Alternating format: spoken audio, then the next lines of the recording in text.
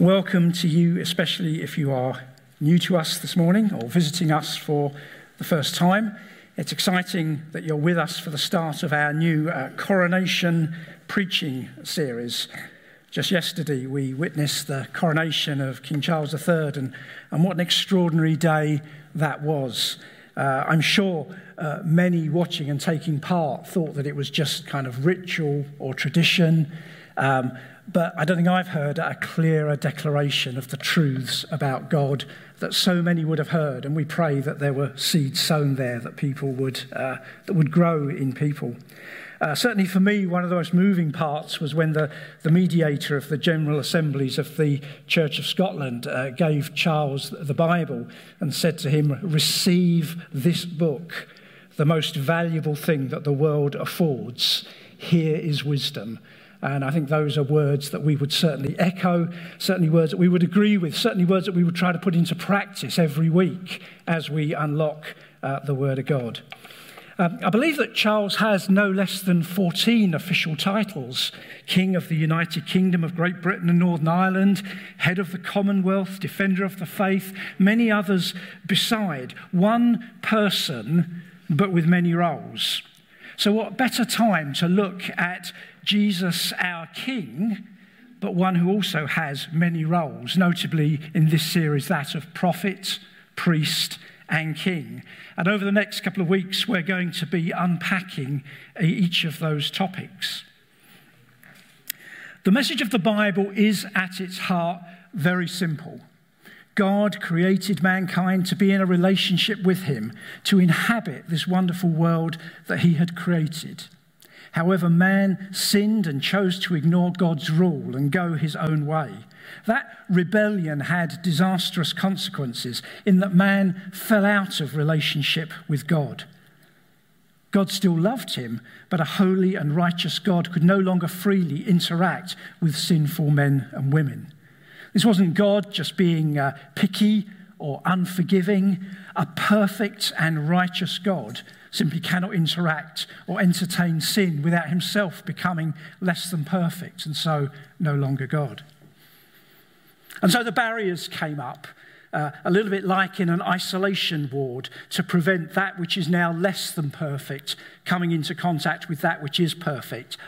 But, and the great but of Scripture, is that God still loved mankind and wanted to forgive him and to restore that broken relationship, but in a way that maintained his holiness and justice and did not just ignore or turn a blind eye to our sin. And so Jesus came into the world to die in our place, to take the punishment we deserve, so that God's justice could be satisfied and his love realized again as the barriers between us were broken down on the cross. One who lived in indescribable glory undertook an unparalleled fall to suffer an unimaginable punishment, to deal with what would appear to be an unresolvable situation for an innumerable number of people, and to do so for all eternity. That's the message of the gospel. I don't think there's a greater message that we could declare. And we have just told it in a couple of minutes. It's a story that we can tell in a couple of minutes, but it is a story that is incredibly rich and complex as well. And so during this Coronation series, we're going to be looking at this story from a number of angles, because our relationship with God was broken in so many ways, and Christ needed to restore that relationship in so many ways. And just three areas of that relationship that were broken, that need a prophet, a priest, and a king, will be the subject for this series. We talk, or theologians talk, of Christ as having three offices. Now, when you use the word office, you think of a tall building with computers where people go to work. But the word really comes from the Latin officium, which means a role or a job or a purpose. And so Jesus has a role and a purpose of being our prophet and priest and king. And the reason for that is that with each role, he restores a different aspect of our broken relationship with God. This whole series might be summed up with two questions. If the clicker will work, or we can advance it. Thank you. Two questions. What happened as a result of man's sin? What aspect of our relationship with God was broken? This morning we'll be looking at Jesus, our prophet, and seeing an aspect of our relationship with God that was broken and how only a prophet could fix that. There are, of course, a number of verses that we could look at to explore this topic, and we'll be looking at a number, but I want to start by reading out part of the Heidelberg Catechism. This was a document written in 1563, which laid out truths that the Protestant Church held to, as opposing to some differing views of the Catholic Church, which were causing arguments, and some downright erroneous views that other people had picked up. The document's divided into 52 parts, so one part could be read each week in the church service. And it's made up of a number of questions that the priest would ask and the congregation would answer. 129 questions in all. Now, if all of that seems a little bit deep this morning, hang in there with me. It will make sense shortly. This is question 31. And the priest would ask, why is he called Christ? That is, anointed. And the congregation would answer, because he has been ordained by God the Father and has been anointed with the Holy Spirit to be our chief prophet and teacher, who perfectly reveals to us the secret counsel and will of God for our deliverance. He is our only high priest who has set us free by the one sacrifice of our body and who continually pleads our cause with the Father, and who is our eternal King, who governs us by his word and spirit, and who guards us and keeps us in the freedom that he has won for us. Prophet, priest, and king, all in a couple of sentences, and that sets the tone for this whole series. So this morning we'll be looking at Jesus, our prophet. Father, I pray that you would make your word come alive for us today. Help us to see afresh your hand and your work and your plan for us. Thank you for your goodness, and grant us understanding now as we look at your word. Okay, let's make this simple with a diagram I love diagrams, that we are going to work through this morning. We're going to go on a journey this morning. Hope you're going to come with me on this journey. But let's start right back at the beginning, in Eden, with Adam and Eve, enjoying that perfect relationship with God. This was paradise in the sense that Adam and Eve were prophets. They could hear from God. There was no problem in them hearing. He talked to them and they understood him. God gave them clear instructions. In this case, particularly what not to do, but certainly they could hear God. There's also this wonderful exchange in verse 19 of Genesis 2 where God asks Adam to name all the animals, and he does so. How did we get hippopotami, if that's the plural? You know, was Adam running out of names? Have we done rabbit and cow and dog? And he says, how many more animals have we got? Did God not hear?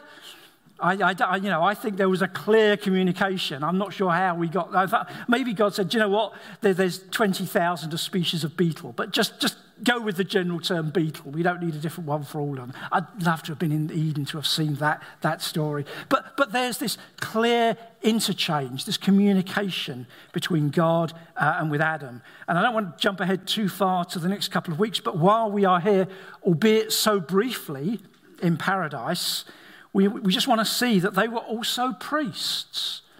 Because not only could they hear God, but they could talk to God. That's what a priest does. He comes into God's presence and he brings the prayers of the people. He talks to God on behalf of the people. So here at Adam and Eve, they're prophets. They can hear from God.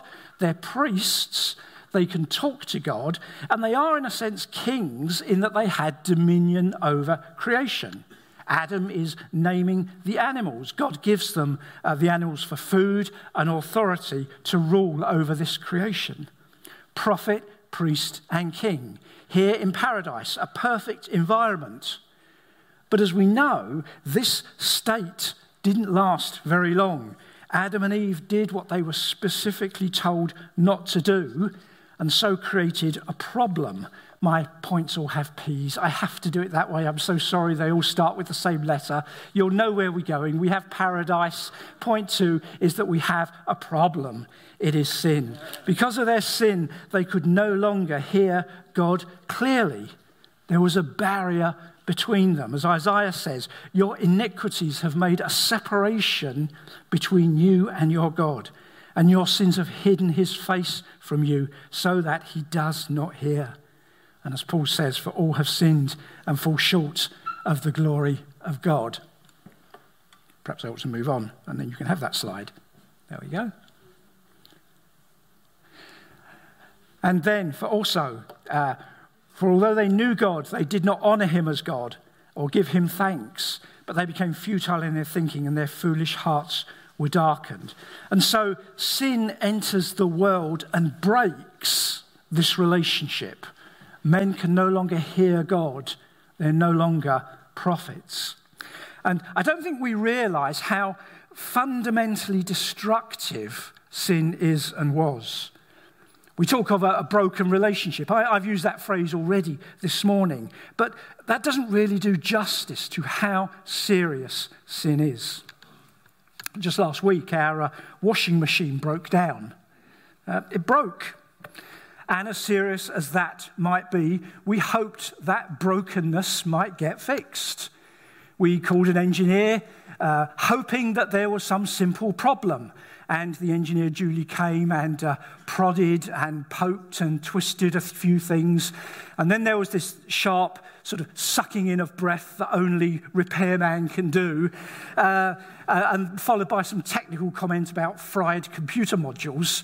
And we suddenly realized that this wasn't something that was quite simple to fix. And this broken relationship that I'd hoped might suddenly get fixed was actually a severed relationship. It was no more. It wasn't going to get restored. It was totally and irrevocably and inconceivably broken. And that washing machine has indeed gone to that great appliance graveyard in the sky now. And there is a new shiny washing machine in its place. But the old one wasn't coming back. That relationship was severed. It was beyond hope.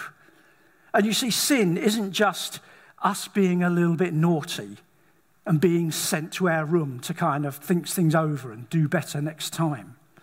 Sin doesn't mean God just has to reach for his 101 tips of how to parent wayward children and think, gosh, I'll deal with them better next time. Sin destroys totally our relationship with God. It is severed. It is no more. And so these relationships don't just need a quick fix. They need something serious. And so in regard to being a prophet and being able to hear from God, God's word is now absent or at best clouded, and it's almost impossible to hear him. What man needed from the moment Adam and Eve were exiled from Eden to our present time is for somebody to bring God's word to us again with the same clarity with which they heard it in Eden. God still wants to speak to us. God still wants us to hear him. But this barrier of sin between us means that there's some incredibly good sound insulation between the two parties, if you like. And so God created the prophet, and with it, he created the promise. A promise that he would again speak to mankind. God instituted a human means by which his word could come again to mankind. It was an imperfect solution because sin was still present in the world, even in those people that were called to be prophets. But it would serve for a period of time. And more importantly, it was a promise of something greater to come. We see many examples in the Old Testament. The role of the prophet is made very clear. This is Isaiah, and he said, and I heard the voice of the Lord saying, whom shall I send, and whom will go for us? And I said, here am I, send me. And he said, go and say to this people. That's God speaking to Isaiah. We don't need to, for the purpose of this morning, know what God said to Isaiah, but go and say to this people. For Ezekiel, God says, the descendants are also impudent and stubborn. I send you to them, and you shall say to them, thus says the Lord. And whether they hear or refuse to hear, for they are a rebellious house, they will know that a prophet has been among them. And to Jeremiah, but the Lord said to me, do not say, I am only a youth, for to all to whom I send you, you shall go, and whatever I command you, you shall speak. We could do that with every prophet in the Bible. You can do that if you want some homework. Do that for every prophet, and you'll find it somewhere in there. The word of God comes to them. Hear, go, tell. That's the role of the prophet. Hear, go, tell. But these human prophets could not fully bring God's word to men. They were themselves sinful and human. And Ezekiel was told, the people aren't actually going to listen anyway, which I think was probably a bit depressing for Ezekiel. Go here, tell, but by the way, they're not going to kind of listen. The role of the prophet was not always a successful one. And so in the case of Ezekiel, God says, but the house of Israel will not be willing to listen to you, for they are not willing to listen to me, because all the house of Israel have a hard forehead and a stubborn heart. A hard forehead and a stubborn heart. It's that barrier that's going to stop God's word getting through. And so often that not listening to the prophets became physical opposition, where the prophet was imprisoned or even killed. Jeremiah was thrown down a well. And Elijah complains in 1 Kings. He said, I've been very jealous for the Lord, the God of hosts. For the people of Israel have forsaken your covenant, throw down your altars, and killed your prophets with the sword. And I, even I, only am left. And they seek my life to take it away. I think if we conclude anything from this, it's the lot of the prophet was not a happy one. They did not always enjoy success. And the truth is, for every great story about the prophets, for every Elijah and the prophets of Baal and that sacrifice and the fire and the water, for all the stories that we tell our kids out in kids' work, there's stories where, hey, the prophet's word was not received, when he was chucked down a well, when he was rejected, where he was beaten, where his word fell on hard foreheads.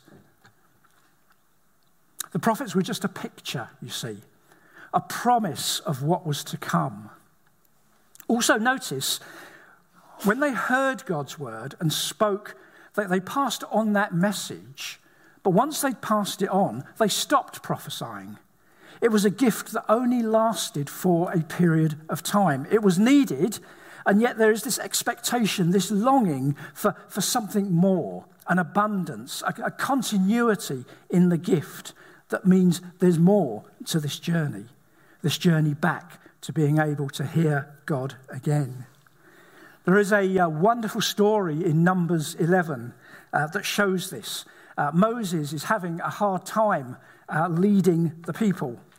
They're coming to him with all their queries and all their problems, and there's only one of him and literally thousands of them. And God promises to give him some help. So we pick up the story in Numbers 11. Then the Lord came down in the cloud and spoke to him and took some of the Spirit that was on him and put it on the 70 elders.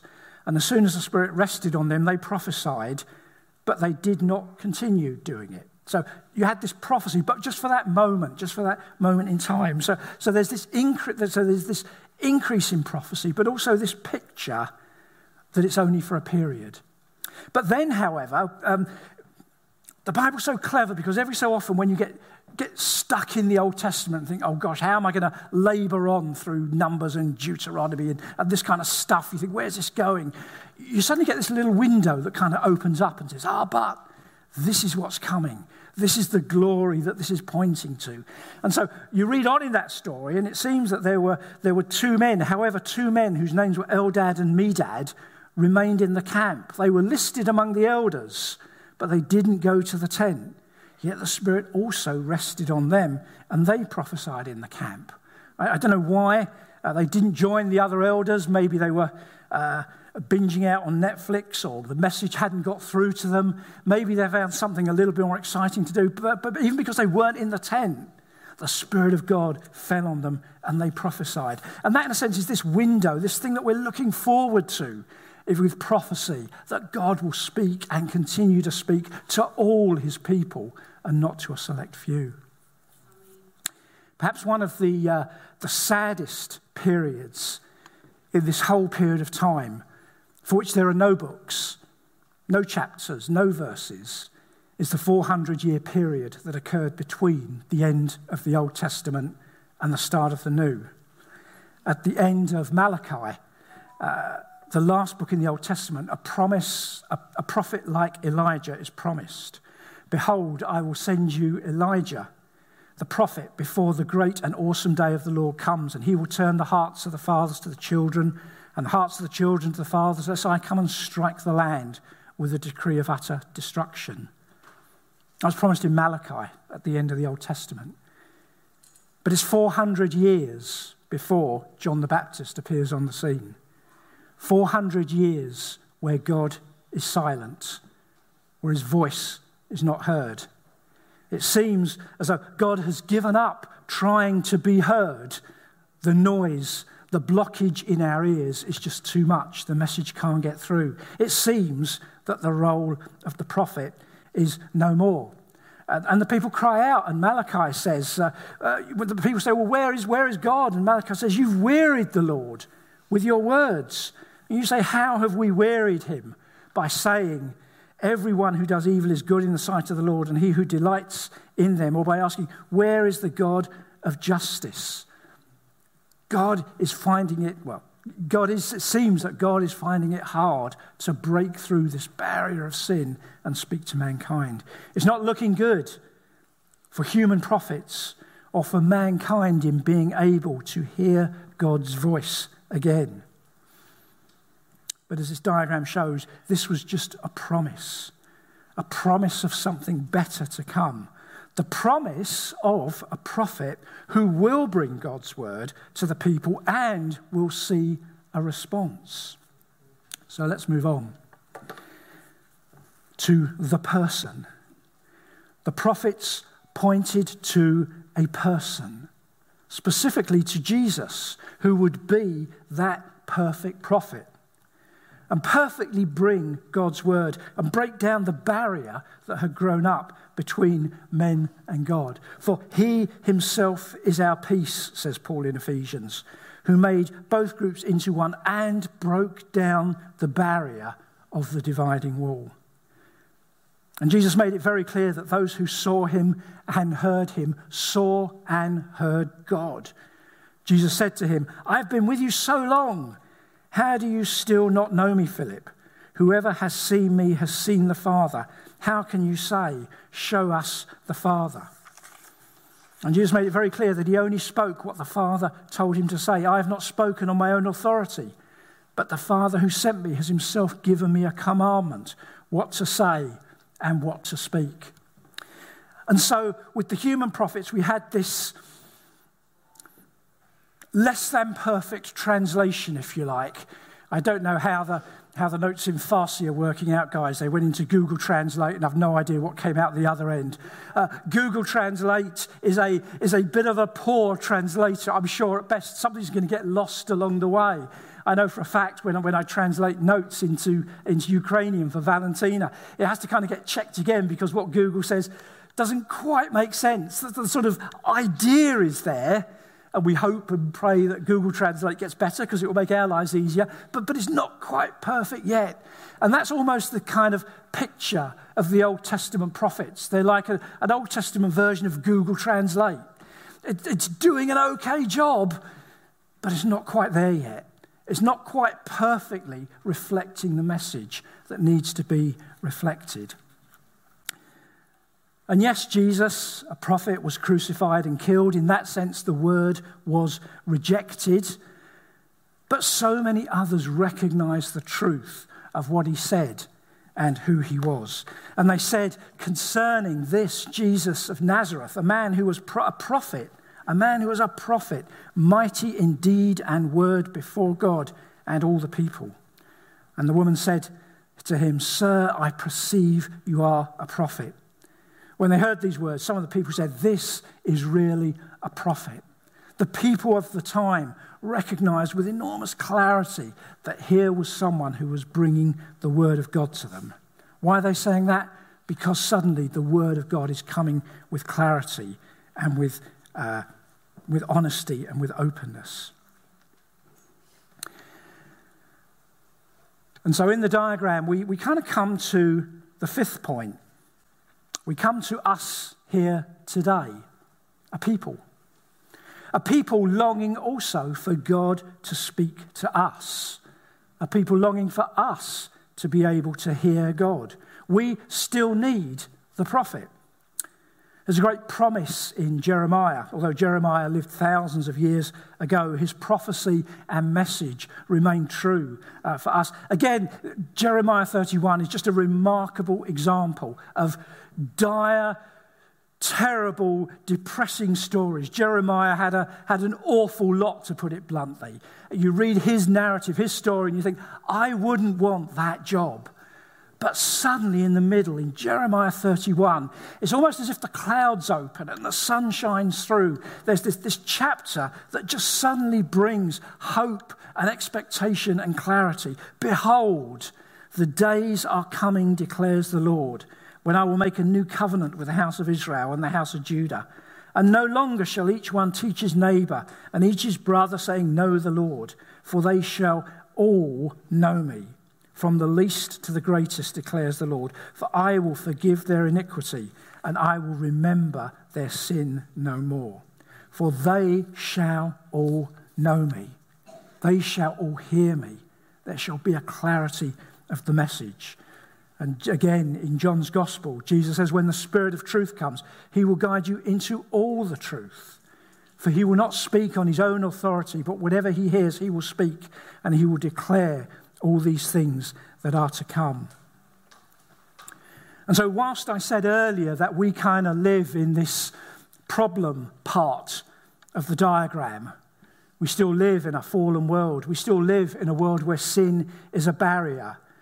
We who've put our trust in Jesus have, if you like, moved across to the other side of that diagram, where the people that are looking for, that are expecting, are experiencing the Holy Spirit, so that we can again hear God. We're all Eldads and Medads, if you like, on whom the Spirit has fallen. Even when we weren't expecting it. When we weren't expecting it, the Spirit will fall on us. Moses' cry that I wish all God's people would prophesy is a cry that comes to us. But this, and this is important, because we're not at the end of the journey yet. Yes, we are a people on whom God's Spirit has fallen. Yes, we are a people who prophesy, but we're not back in paradise yet. We're not back in Eden yet.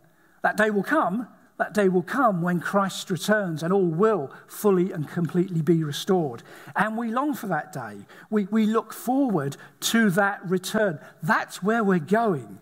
That's our destiny. That's our purpose. That's this great circular story of the Bible, the journey from Eden back to Eden. That's what we preach. That's the gospel that we declare.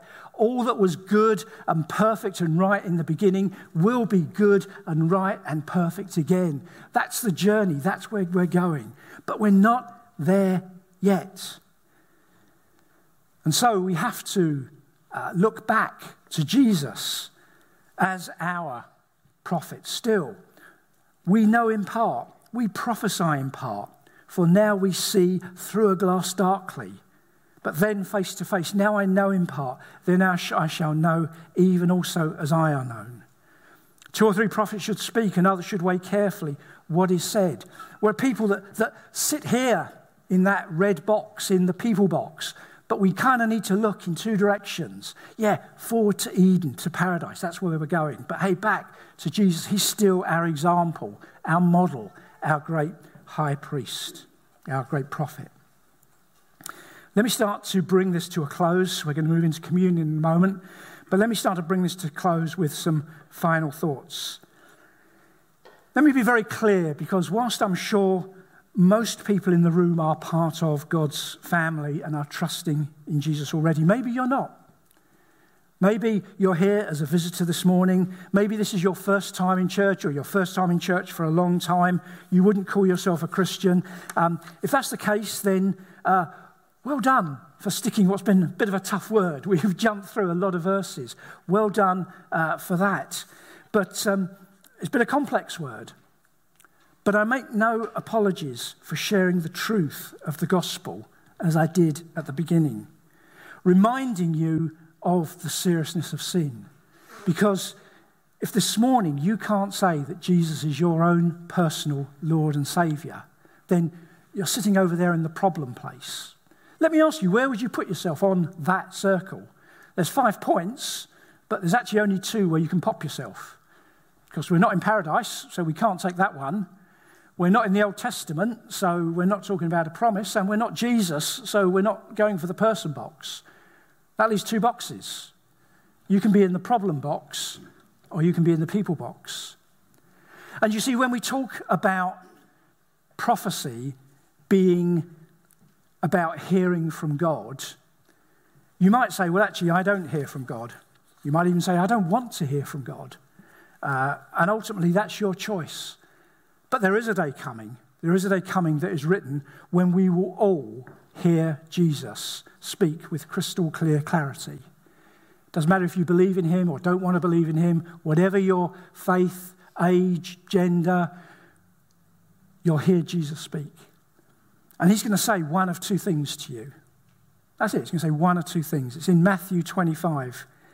It says, then the king will say to those on his right, come, you who are blessed by my Father. Take your inheritance, the kingdom prepared for you since the creation of the world. And he'll say to those on his left, depart from me, you who are cursed, into the eternal fire prepared for the devil and for his angels. And for those people who have spent their lives not wanting to listen to God, then he'll ultimately grant them that wish. God will allow them to depart to a place where his word is not heard ever again. You see, this is serious stuff. Sin is serious. I said that at the beginning. And I don't want to sugarcoat or make light of this subject. We will all one day hear Jesus say, either come or depart from me. If you're not a Christian this morning, if you're not hearing God, then he is speaking to you, and you've had a chance to hear him, and you have a chance to respond this morning. If you want to respond as we move into communion, as we just start to take the last few minutes of this service, then can I encourage you to speak to someone that you know is a Christian, maybe someone who brought you this morning, or come and speak to some of us down the front here, Justin, Danny, myself. If you say, look, actually, I don't hear God, but I know I need to. I know I'm on the wrong side of the diagram. I know I want to be a Christian. However you want to word that, however you want to phrase that, whatever your understanding at the moment is, don't worry. If you know that you're in the wrong place and you need to do something about it, then we can help you this morning. Let's move to a time of communion. Justin, Anna, do you want to come back and play something? Justin, do you want to help us with that? Yeah, thanks, Ken. Well, so it's good to respond, actually. We're going to worship and respond. Perhaps, Anna, do you want to just play a short song so we can digest what Ken said before we go straight into communion? That'd be great. So, before we do go straight into it, let's respond in worship. If you want to stand, Jesus is our prophet. We're focused on that today. Let's thank him that he's the one who we can come through and to hear the Father for our lives.